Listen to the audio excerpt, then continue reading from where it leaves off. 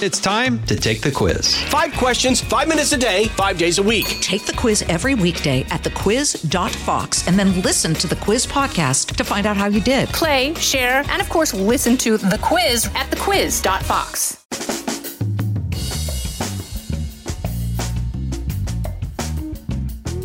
Welcome to the Fox Across America Game Ball presentation ceremony brought to you by the fine folks at Fox Across America.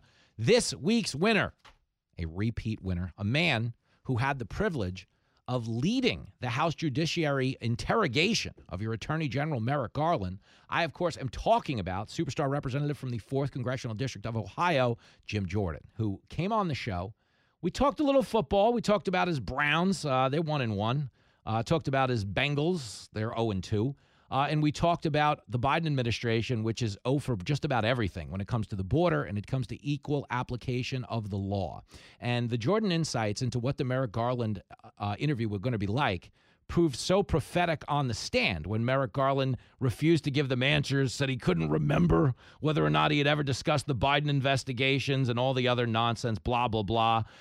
Anytime a dirtbag like me with a community college degree, a man who plays video games in his 40s, can sit down with a guy who is leading the interrogation of our own attorney general, it's such a unique point of entry into our politics. I have no choice but to give Jim Jordan the game ball. Jimmy, how are you doing?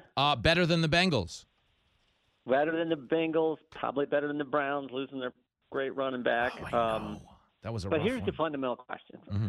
Would you want Lincoln to be playing college football? Because you know he's going to be good enough. You got him training and everything. Do you want him playing for Coach Prime? Because I think every kid would want to play for a coach like that, with that much energy, that much enthusiasm. Yo, does Lincoln want to do that? What a great story that you bring that up. Listen, I'm like, let me preface this, okay?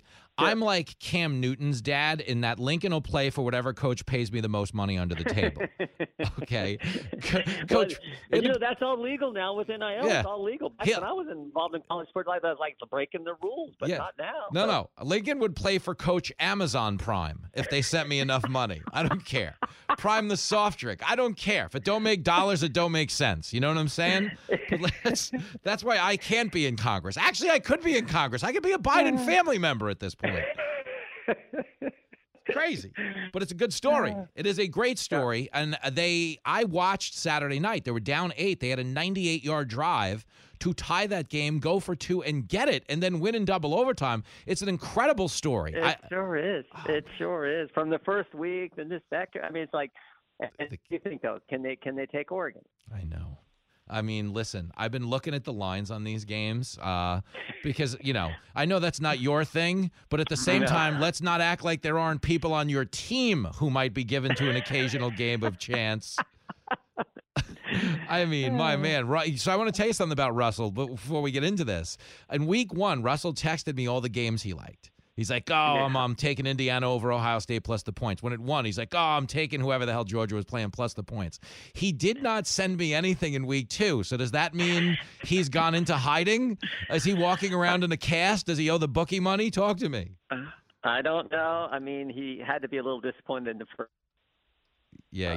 Georgia's still winning. So Russell's all Georgia all the time. But somewhere in his spare time, he got Hill had 25 influential staff members, and he makes the top 25. So is that Russell he's did? Working hard. He's working hard. Yeah, he's working hard for the taxpayers across the country. It's amazing because I tell people this because we give Russell a hard time on the show, but I happen to know he's actually really good at his job. Except if his job, and this is I say this is high praise. Russell is Senate material, and I say Senate material because he walks around in shorts, and you can do that in the Senate now. Isn't that something? It's crazy. I mean, it's just come on. Come on. I don't know. It's what's.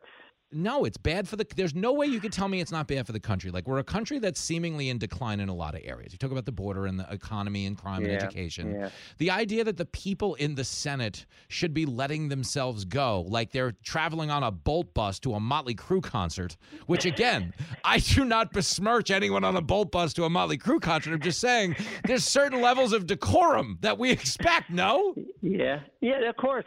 Look, we have to, you got to wear a jacket on the House floor. You got to, there's a dress code there.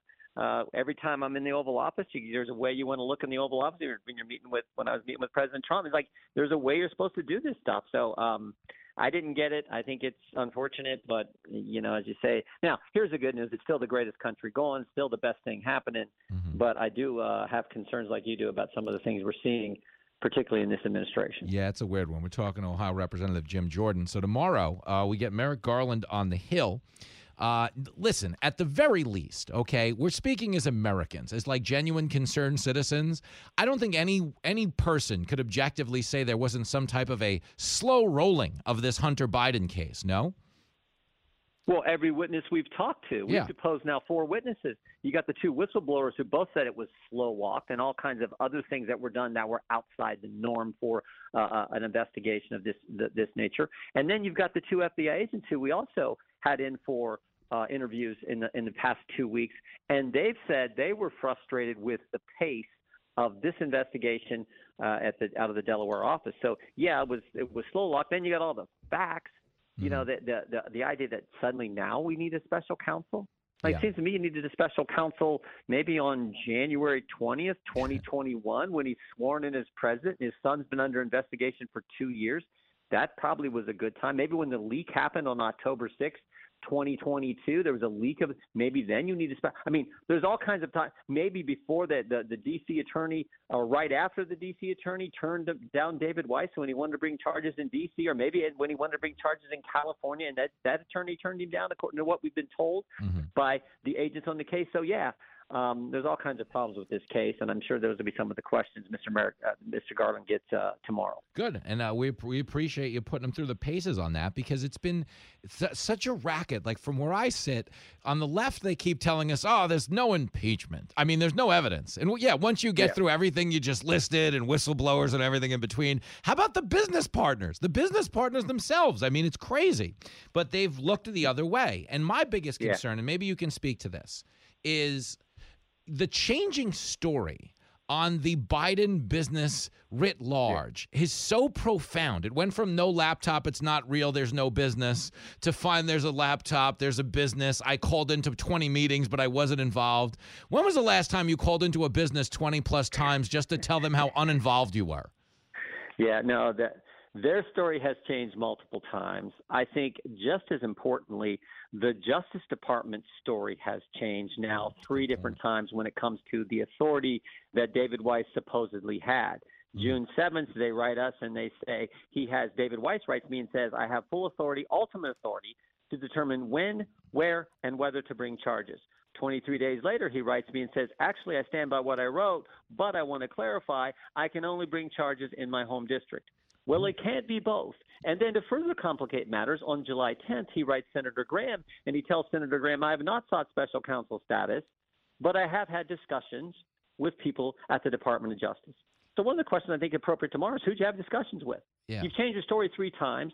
The White House has changed their story multiple times about the business dealing.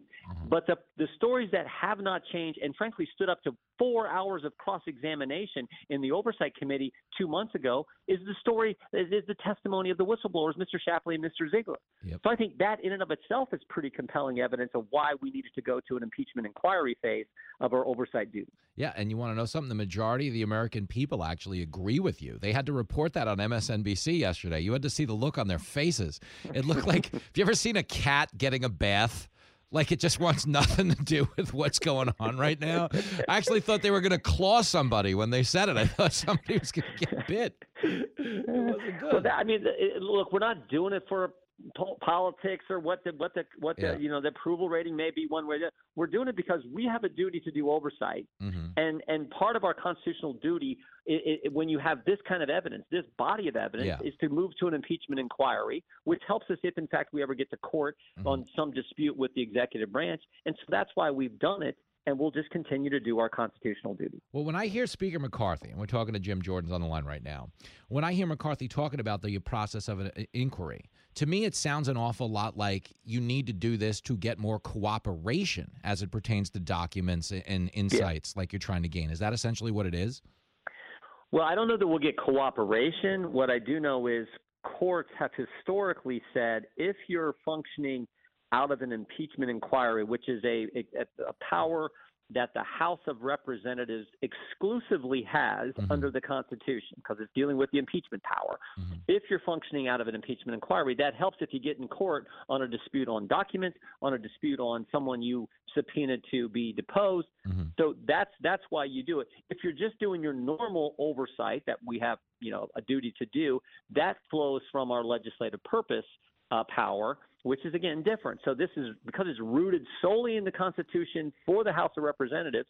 Courts have been willing to say, like, okay, we're going to give a little deference to that when there's a dispute between the House and the executive branch. All right. No, and I dig that, and everyone listening should, because essentially what you're saying is this is the most, effective way to get to the truth, which, they've been in the way of at every turn.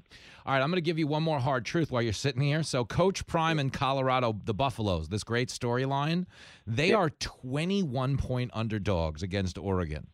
And based on the fact, I know you're not a betting man, but you can pass this off to Russell. Based on the fact that this is the feel-good story of the century and they're now getting 21, everyone in the world is going to bet Colorado. My guess is Oregon's going to kill them. I hope not. We need the story. I want the streak to continue. I want Colorado to win.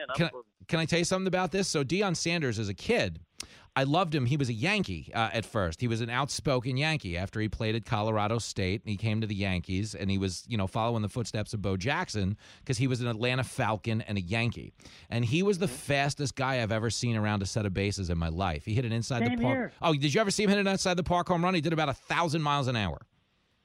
I saw him hit a double to the gap, but it wasn't a double for him. Any normal person had been a double. Well, I guess there's no normal person that makes the major leagues. But he comes around first, and you can see him thinking, and it's like, oh, my goodness. In his mind, it's like, this ain't a double, this is a triple. Yeah. Fastest thing I've ever seen. Yes, he was it's sick. just like he could go. What an athlete. And he was the kind of guy when he slides and pops right back up, I didn't even think he had any dirt on his uniform. It was that kind of cool. Yeah. So he's one impressive athlete. Oh, that's a cool story. Yeah, all right. You sucked me in. I'm rooting the way you root. I'm just rooting for Colorado to somehow to win this game.